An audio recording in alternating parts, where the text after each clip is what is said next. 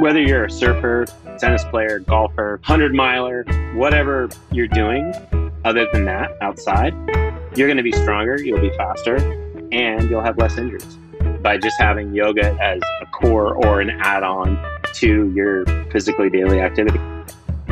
So today's guest is Andrew Stackhouse. I met Stack at Jason Crandall's 300-hour teacher training program out in San Francisco in late February, early March of 2020, just before COVID hit. There were about 55 students, and Stack and I were probably two of 5 or 6 guys who were in this program. And I think we were probably the only two who were over the age of 47. And so I got to know Stack during a few breaks out there, and he's a real straightforward guy.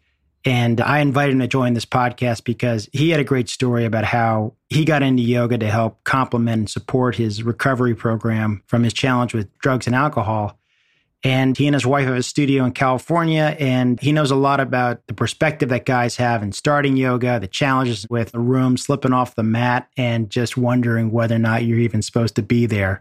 Not only do we hit some of those points, but he talks quite a bit about his perspective and advice to men about how to get through some of that stuff and be present and just accept where you are. Anyhow, it's a great conversation, and I really enjoyed catching up with Stack, and I hope you guys enjoyed too. Thanks for listening.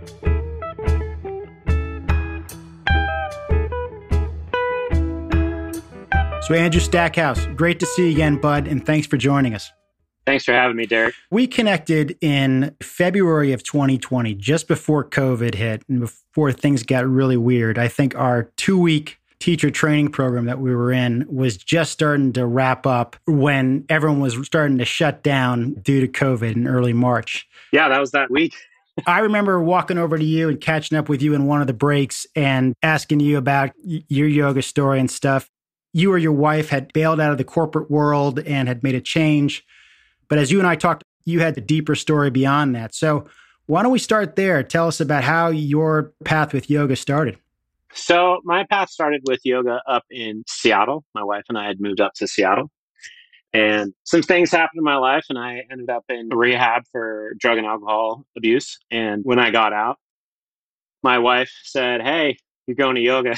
You need something else. You can't get back to doing your other things. You need a physical outlet." And she took me to a studio on 85th Avenue in Kirkland, across the water from Seattle, a place called the Ashram with Gary Olson. And the studio was 115 to 120 degrees. It was a Iyengar Baptiste / Bikram style vinyasa. The teacher himself, Gary, is very strict. And when I started, I absolutely hated it. I'd show up in class and everybody's cut and wearing tiny little clothes, and I'm rolling in at 300 pounds with my shirt on and gym shorts and sliding around like an oiled elephant on my mat, just not being able to do shit. Yeah. So that's where it started, and I hated it. I couldn't stand it. So my wife kept dragging me back, and I felt very uncomfortable in the studio, very much a fish out of the water. It wasn't my deal. And pretty much in every class, I was the one guy, right? I'm in the back row, super awkward. But my wife kept taking me back. You're coming to yoga. And it was hot, and it was exhausting, and it was miserable. And somewhere in there, it clicked. And I started to love it. I started to need it. It was a healthy addiction at that point. Well, one of the guys I interviewed earlier who also struggled with alcohol said that yoga really was a nice foundation or complement to being in an AA. Like he said, he really gravitated towards having that structure and that practice. Yeah. If I think about AA and traditionally the 8 limbs of yoga, they go very much hand in hand. AA was taken from Christianity. So a lot of the steps in recovery are analogous to the 8 limbs in yoga. And so they do go hand in hand. Where AA, you're not getting a physical experience going through kind of the steps, if you want to look at it that way. You do get that in yoga. You get the steps, you get this physical deal, and it becomes part of mind, body, spirit practice, right? And you kind of move around this triangle. You move your chest piece around like, is my spirit good today? Is my mental good? Is my physical good? And it became a place for awareness of not only emotional, spiritual, and physical intelligence, which I hadn't had in the Yeah. past, right? Yeah. Never paid attention to the guy, the me, right? I was always paying attention to the external, and it brought it inside to the internal. And I think a lot of guys see yoga as, oh, that's a physical thing you do. And it obviously very much is a physical thing, especially certain styles of yoga. But then they realize they get into the breath, and that's got a major component of supporting the physical practice. And then they realize that the breathing has some mental benefits to it.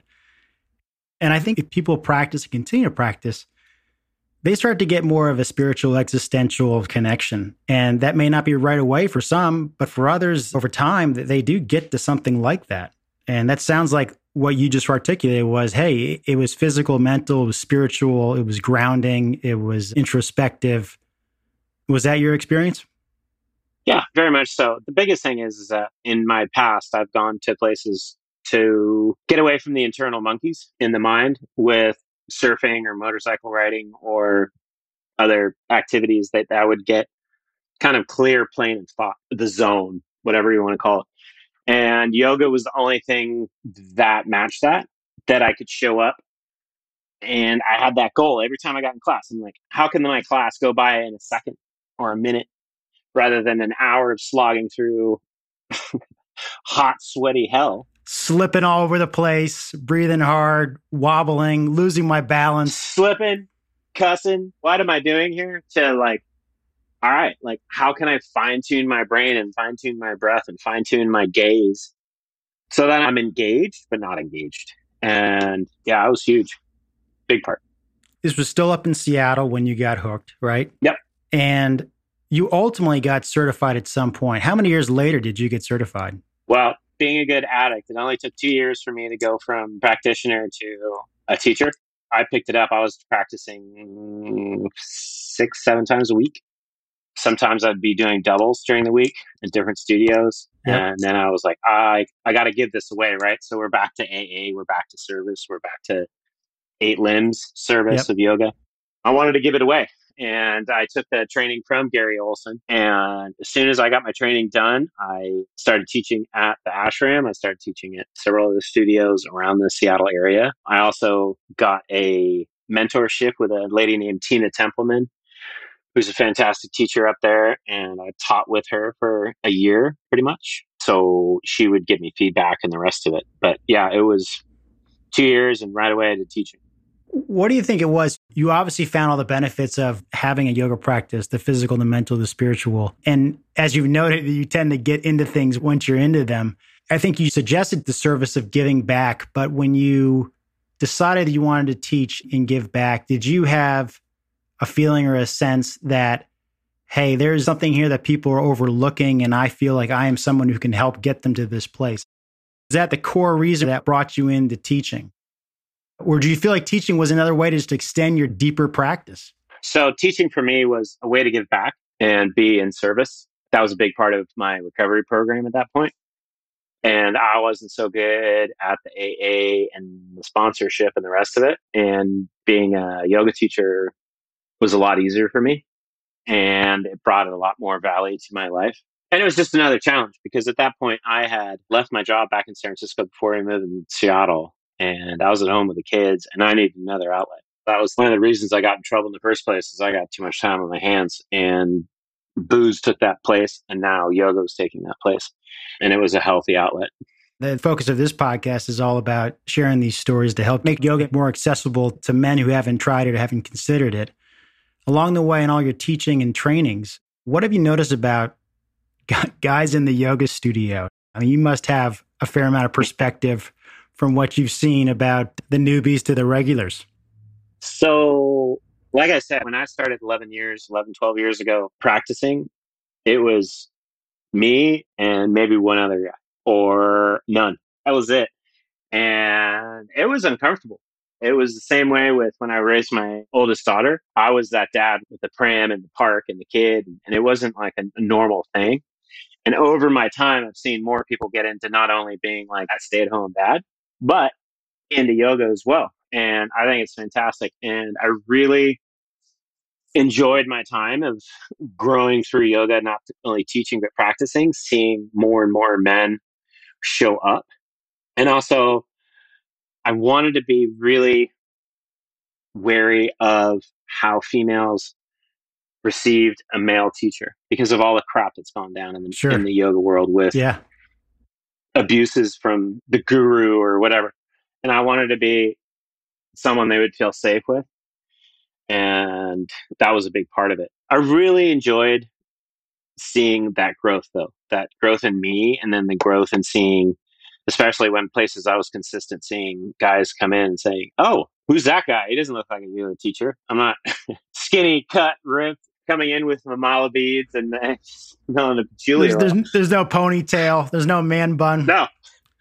I'm rolling up listening to Metallica, and I'm loud, and I may have an energy drink in my hand, and I'm just not that yoga guy, right? I'm not any of that. So it's been quite a journey busting out of the mold. And then for me as a guy is just coming to a place where I'm okay with it. Like, okay, I don't look like a yoga teacher. I don't sound like a yoga teacher, but that's okay because yoga's for everybody. Absolutely.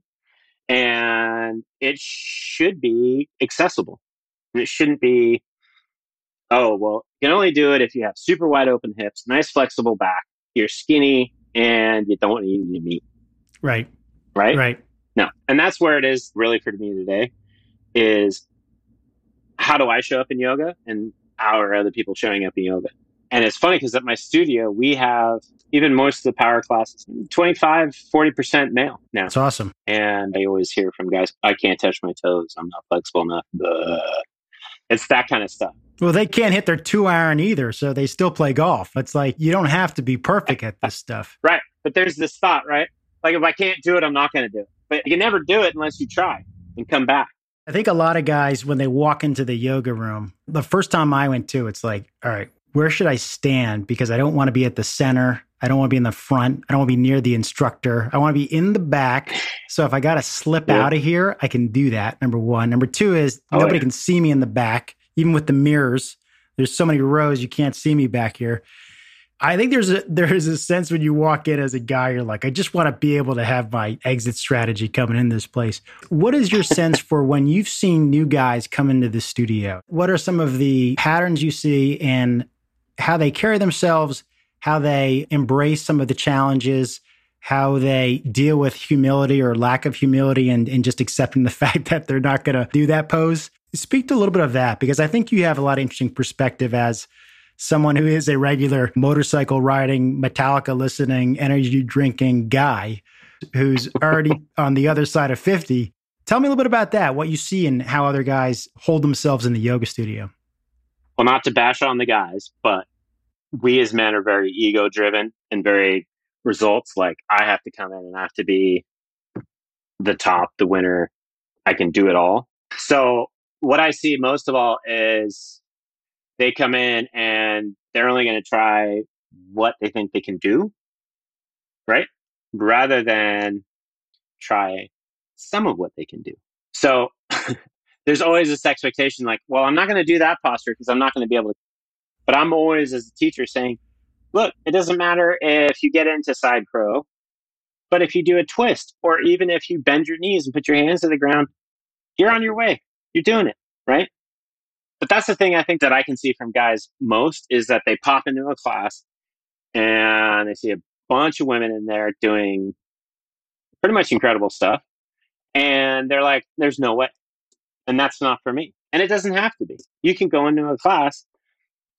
And I think what doesn't translate is that, look, we as men are built differently from women, right? We have tighter shoulders, tighter hips. Our bodies don't function or look the same. They're not going to act the same under the same postures, same sequence, same whatever. That place of acceptance is big for guys. I think that's the number one stumbling block that I see for men is that like, oh, they can do it, but I can't do it, so I'm not coming back. Or there's that exit strategy. They're either not going to come back to the class. They're just not going to come back. That's one option, right? Or number two, they'll be in the class, but when that pose is happening that they don't want to do, they're just standing there or they're just lying on the mat. What are they doing when they choose not to do the pose? Well, if it's my class, I have them get up. I have like, get up. This is what we're doing. Yeah, And there's a lot of push in my class. So if I see someone and like kind of backing out and just like putting up a boundary right away, I'm like, I just challenge them like, hey, how far into this posture can you get? Or I'll self depreciate and say, I've been trying to do a forward fold for 13 bleeding years and I still can't touch my toes, but it doesn't matter. It's not like you want it to really stop doesn't. brushing your teeth because they're going to keep getting dirty, right? Right, right, So it doesn't matter. And that's the thing I think is the biggest hold for guys is this society in place. I have to be good. I have to be perfect. I have to be the winner and I don't want to look silly. Right. And for me to get men to drop that defense and be okay with their bodies and not be able to be flexible or not be able to get in those postures, but have them come out of that class with a win, whatever it may be, landing warrior two or getting in a half moon for this first time or whatever. That's where they're like, ooh, I can do it and I can come back. Right. So all I have to do is hook somebody with a win and they'll right, come back. right. And I think it's a society thing. They can't get that win in class. They're not going to come back. I couldn't do this, that. One of the other things I've noticed is that I occasionally will hit a Saturday morning heated room, not Bikram, but a heated room flow class, right? And sometimes I'll see some guys in the room. Some guys are deep in the front row who are super type A guys who want to be right at the center. And they've got a good practice. Some of them are just really into it. They bring their own stuff. Other guys who are towards the back, you never see them go get a block or something that they can have nearby to have in case they need to grab it. And even when they're next to the wall, I've noticed there was one guy who was, I think we were trying to do Warrior 3, or there was definitely a single leg standing pose posture. I can't remember which one it was, but he was wobbling all over the place. And I'm just, put your hand on the wall. Like he was right next to the wall. And so I think there's that component too, which is like, it's okay to use a block. I mean, you're cheating yourself more by not using some prop to help you work through that moment. See, you're getting into the problem again. You're asking a man to ask for help, right? We're not asking for directions. We're just asking. We're just stopped the asking whole to use a conversation. prop. Did you ask me to ask for directions? Did you ask me to ask for help? Did you ask me to use a block? Excuse me, sir. Are you lost? Are you lost? Absolutely not. I've been in this city all my life. Yeah, no. And I think that's the advantage I get from being a yoga teacher that's built like a football player, that has a sense of humor and can engage. Yeah, totally. I'm pretty boisterous. And I'll go to that. Even male, female, I'll go to that person. I will 100%, I'm on them. Because I know the rest of my students, I know what's going on, but it's that one person that's not getting that win or is not asking for help or is letting ego get in their way, that they're not going to come back. They're not going to get the advantage of yoga, whatever that looks like in their studio, which is a shame because I really put that on the teacher. Like, you got to be up there looking for each and every one is an opportunity. That person in that room is an opportunity for someone to be healthier and happier. How am I showing up as a teacher to facilitate that? Not to be like, no, I'm not going back to that. I can't touch my toes.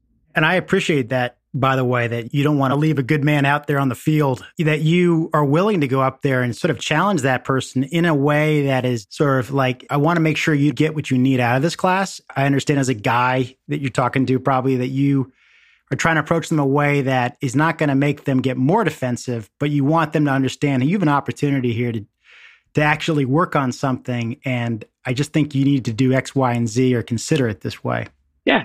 I mean, think about pigeon pose for most guys, right? Yep. Go get a bolster. Go get a block to sit on, you know? Go get a block. Do 90-90 with the legs. Anything. Rather than sit there like, just fighting the legs the whole time. And that's the other thing too, is I think women seem to me much easier to get to a quiet, still place than most men. I don't want to put it absolute, but most men, there has got to be the goal, the win, the ego satisfaction, whatever you want to put on. You put someone like that in a stillness or like, hey, just hang out in whatever, a seated stretch that you're doing and just be okay with being with yourself. That's a big ask sometimes. It is a big ask. That's not how we're set up. There was a quote once that said, all of humanity's problems stem from man's inability to sit quietly in a room alone. I think there's an opportunity there for some guys to do a little yoga and just embrace the fact that you don't have to be thinking about anything. You don't have to be doing anything. You just got to just appreciate tuning out and checking in with where you're at. And I think for a lot of guys, it's tough to let go. They're ramped up 9 to 5, 5 days a week, and they have a tough time letting go, and they want to see results. And you don't get that in yoga right away. You don't get those results. Absolutely. If I'm not lifting 100 pounds and sweat's pouring out of my brow, I'm not doing. Yeah. Right.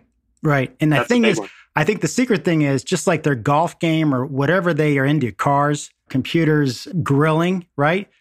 Guys kind of love getting into the details and the technique. And it's the aspect of yoga where developing technique and skill, like once your body kind of adapts and you really can dial it in and you know a little anatomy, you can get really into understanding the technique and thinking about the technique. And so I think it goes from struggling with balance and just exhaustion and breathing hard into something that can be just like shaping a golf ball on a golf course in a way where you know what you're doing.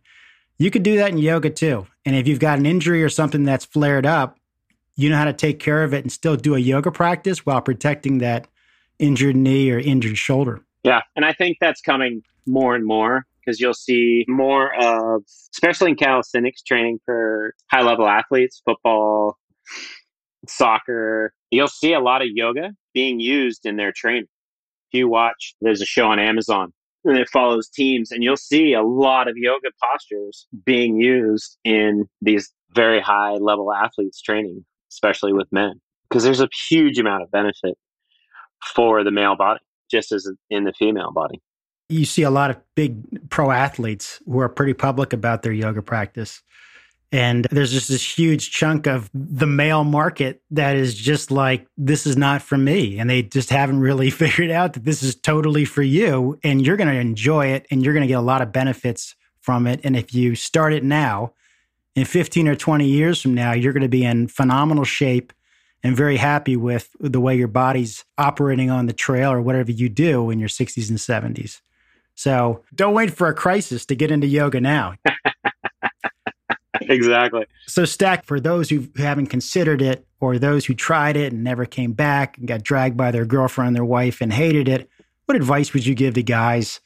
And these could be guys in midlife or just younger guys or older guys or guys in general. What advice would you give them about why they should be starting a yoga practice? Well, I mean, if they've been to a studio, try another one. If it didn't work, try another studio. Get somewhere where you feel comfortable and bring a friend, bring a buddy. Don't set yourself up for failure going in by yourself and just being done with it. There's lots of different studios and lots of different styles. I think most, man, unless there's injuries involved on something a little strenuous, a little active, power vinyasa, something like that with a little bit of heat, it's good to balance with gentle. Really try out different studios, find something that works. And then if you find something that's comfortable, it's kind of going to be like any sport. You got to do it and then come back and try it again.